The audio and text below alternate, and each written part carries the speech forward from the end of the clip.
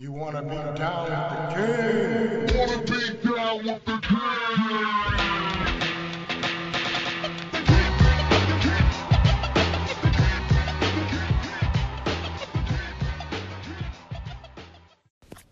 Hey, what's going on, man? Look.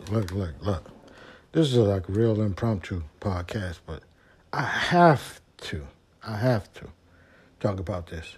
All right? This young man, Kwame Brown, he is setting the fucking airwaves on fire. So, if you don't know, he has taken issue with some statements that Matt Barnes and Steven Jackson said about him on the podcast. And I personally believe that they were joking. Because from what I understand, Kwame's career, in most people's opinion, has been less than stellar. Me, personally, I'm not a big fan of basketball like that. But any motherfucker that can go play professional sports at the age of 17, 18, with grown-ass motherfucking men, is not a bust.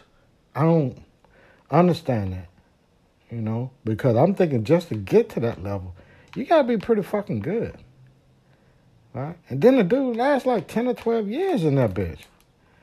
So, man, somebody was believing in this motherfucker.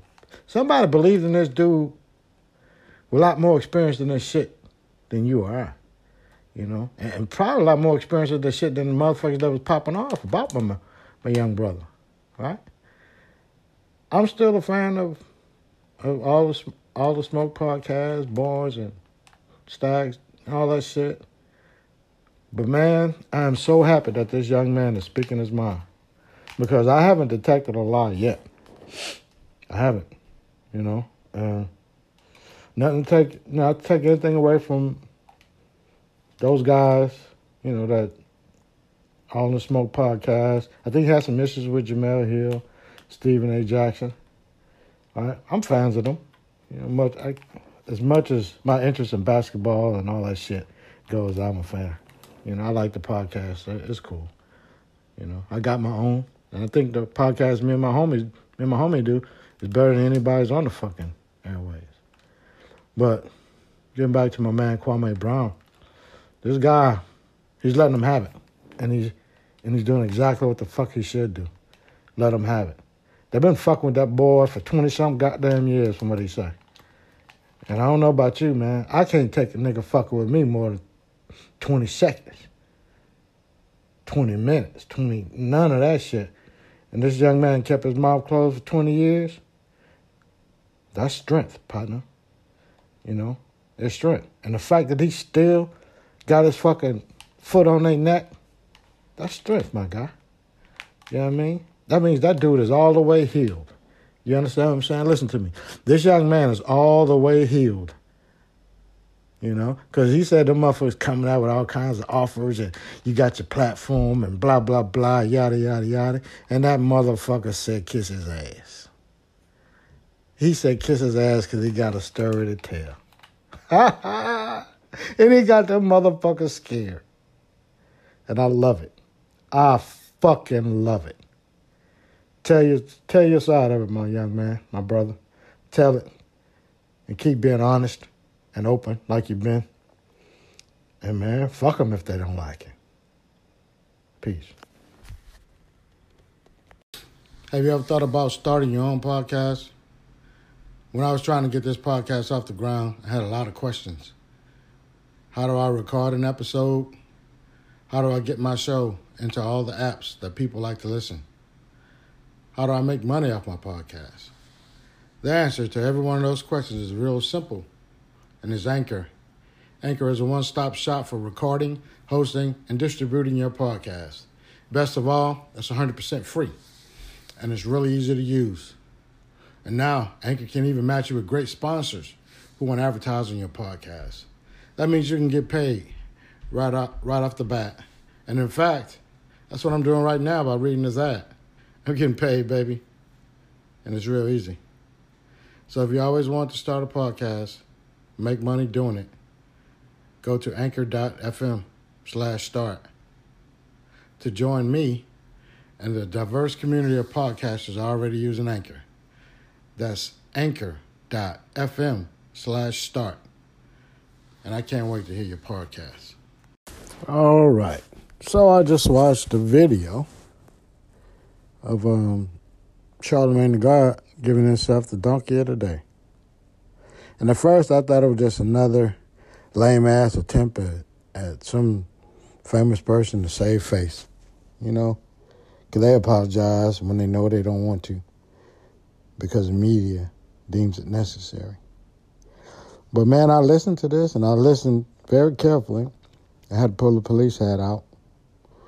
And, man, this young guy is very remorseful. He clearly understands how his conversation was way too casual for the platform that he was on. He said it himself. He should have been talking like Charlamagne the God, the professional, not Larry from fucking South Carolina. You know, he knew that. He recognized it. And that's exactly what it was. I never once thought he was speaking ill of Kwame. I thought he was sitting there warning out to all the motherfuckers who were fucking with him. You know? He just shouldn't have included so much personal shit. And it was a mistake because, like I said, it triggered trauma in a lot of people. A lot of people, you know.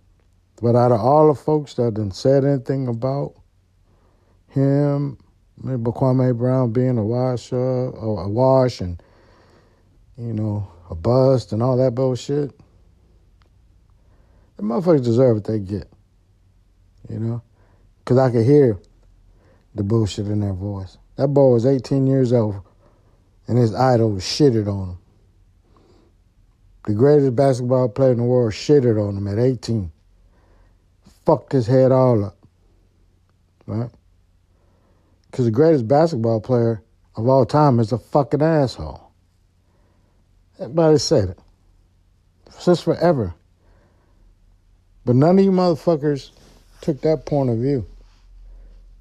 You immediately went to this young man, exploiting his faults, making all these disparaging comments about him. So to me, the fact that Charlamagne, he just basically lost sight of what was the purpose of his initial statement. And all he wanted to do was just tell you motherfuckers, leave that dude alone. He come from a family of motherfuckers that are handling their fucking business. You know, that don't mean he will. That don't mean he's a deviant. But I just related to myself. I'm a retired police officer. I'm not out here for no trouble. But based on my personal history, based on my family history, it's possible that I could pop one day and do some dumb shit. You know, it happened in my family before. You just never know. You know, from the outside looking in, some people could probably see it like, oh shit, Kelly did what? He got into what with who? God damn it. Hope he, you know, didn't do this like his uncle did or his cousin did or, you know what I mean? So he just let out too much personal information about the young man, and he was brought to the carpet, you know. My family cussed him out real good. He acknowledges his mistakes. No bullshit. Just what the fuck I did? I talked out of turn. And I fucked up. Meaning is not going back and forth with Kwame Brown. And if Kwame Brown continues to go back to Charlamagne, I'll be disappointed because he's been on a good track so far. He's letting everybody have it that deserve it. You know what I mean? Not that I'm going to stop fucking with him because of him, but everybody need to be put in their place every once in a while. That's good for the soul, baby. You know? So shout out to Charlamagne the God for being a stand-up dude. And again, shout out to Kwame Brown for being that motherfucker. Yes, sir. Give it to him, big dog. Peace.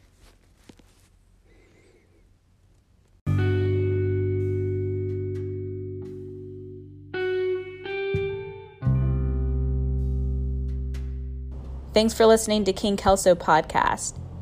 If you made it this far, we'll take it that you enjoyed the show.